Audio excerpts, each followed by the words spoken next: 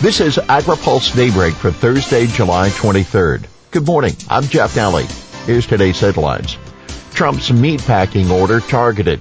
Wait continues for GOP aid plan and USDA acting now to aid livestock marketing. House Democrats are challenging President Trump on meatpacking. The House takes up legislation today to fund the USDA, FDA, and other agencies for fiscal 21. Democrats will use the debate to target President Donald Trump's effort to address the coronavirus-related slowdowns in meatpacking. Among the amendments that will be considered is one that would block USDA from using authorities that Trump granted under the Defense Production Act to keep packing plants operational during the COVID-19 crisis. The amendment is sponsored by Financial Services Committee Chairwoman Maxine Waters, a California Democrat. Keep in mind, the amendment would be largely symbolic for now, since Congress is unlikely to reach agreement on the FY21 spending legislation until after the election. Another amendment would transfer $1 million to USDA's Inspector General to investigate animal cruelty cases. A third amendment would add $5 million to the Dairy Business Innovation Program, which was included in the 2018 Farm Bill to help dairies develop new products. Republicans struggle to agree on an aid bill. The wait continues on Capitol Hill for Senate Republicans to agree on and release their proposals for coronavirus relief. Senate Agriculture Committee Chairman Pat Roberts said yesterday he thought it was a little optimistic to expect a bill out in the next day or two. Senator Joni Ernst of Iowa, a member of the GOP leadership, said that if Republicans have anything to do with it, yes, the bill would be out soon. Ernst said Tuesday the coronavirus bill would likely include $20 billion in additional funding for USDA's Commodity Credit Corporation account, that to help compensate farmers for pandemic-related losses. By the way, the top Democrat of the Senate Ag Committee, Debbie Stabenow, says the ag provisions in the House-passed HEROES Act should be the starting point for negotiations. She told AgriPulse we'll have to see what the Republican plan is and go from there. The HEROES Act would provide $33 billion in farm relief. Now keep in mind, Democrats are keeping the heat on Republicans over some expiring measures, expanded unemployment benefits, and a USDA provision that has allowed school kids to pick up meals at their local school without proving need. House Majority Leader Steny Hoyer tweeted, "It's insane to allow nutrition assistance for children to expire. Dems passed the HEROES Act to extend this assistance, and Republicans must work with us to ensure children across the country don't go hungry." Citing Probe, USDA says it's working to aid livestock producers. Recommendations that USDA has sent to Congress for improving cattle markets include a to-do list that the department is already addressing internally, a top official says. Those measures include the Risk Management Agency's announcement this week that cattle and hog producers will now be eligible for premium subsidies on livestock gross margin insurance policies, according to Greg Ibaugh, USDA Undersecretary for Marketing and Regulatory Programs. Ibaugh said the market uncertainty following a fire at a Kansas beef plant last year and facility shutdowns due to the coronavirus this spring demonstrated the need for risk management options. USDA also is looking at ways to help small producers with loans and grants, and he noted that the department is studying the impact of food safety regs on small facilities.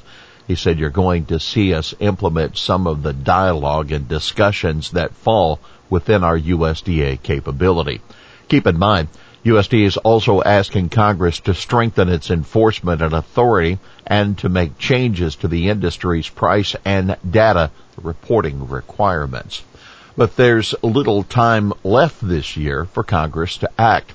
Senate Agriculture Chairman Pat Roberts said, "I welcome continued dialogue with cattle market participants to understand their perspectives from the report and how Congress and the administration can work with them to ensure market transparency." House clears landmark public lands bill. A bill headed to President Trump's desk will guarantee $900 million in annual spending for the Land and Water Conservation Fund, which pays for public land acquisitions. Trump is expected to sign the Great American Outdoors Act, which also establishes a fund for maintaining national parks and other public lands. The House bill passed 301 to 107 yesterday. Washington Representative Dan Newhouse, one of 104 Republicans to oppose the bill, said the legislation allows career government employees to determine the scope and scale of future federal land grabs. But Abigail Spanberger of Virginia welcomed the bill, saying it provided needed funds to address the maintenance backlog on national forests. Court preserves Corteva herbicide. The Ninth Circuit's ruling yesterday allowing continued use of Corteva Agrisciences Enlist Duo herbicide is being warmly received in the ag community, which was not the case when the same court, but with a different panel of judges last month, vacated registrations for 3 dicamba herbicides. With the exception of requiring EPA to reassess impacts of Enlist on monarch butterflies, the appeals court in San Francisco upheld all other challenged aspects of EPA's 2014, 2015, and 2017 registrations, which together allow use of Enlist on soybeans, corn, and cotton in 34 states. Margaret Shea, an attorney with the Natural Resources Defense Council, said NRDC is pleased the court ordered EPA to re-examine the question of how Enlist affects imperiled monarch butterflies. She said that was the main part of her group's case. USDA delays livestock studies due to COVID-19. U.S. Department of Agriculture's National Animal Health Monitoring System had planned in-depth studies of both small and large swine operations as well as cattle feedlots this year, but those are being pushed back until next year because of the massive disruptions to the industry from the COVID-19 outbreak. USDA says it consulted with industry and veterinarian groups and decided now was not the time for the studies, which will include a look at changes in antibiotic usage. The National Pork Producers Council is claiming about $5 billion in damages to the industry after the virus forced packers to close and producers to euthanize swine. NPPC's Nick Giordano said we're going to lose a lot of hog farms, small, medium, and large. The question is how many.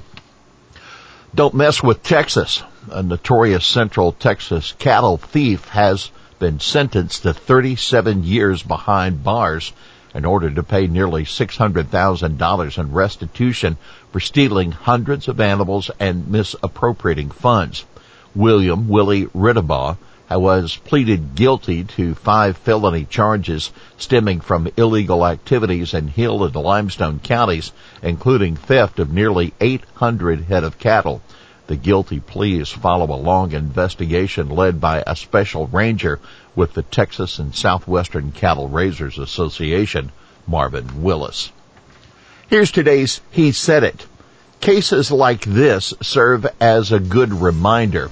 When it comes to theft, prevention, or recovery of stolen animals, nothing beats a brand.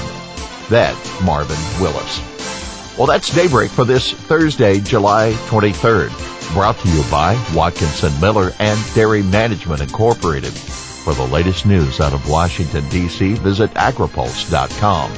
For AgriPulse Daybreak, I'm Jeff Daly.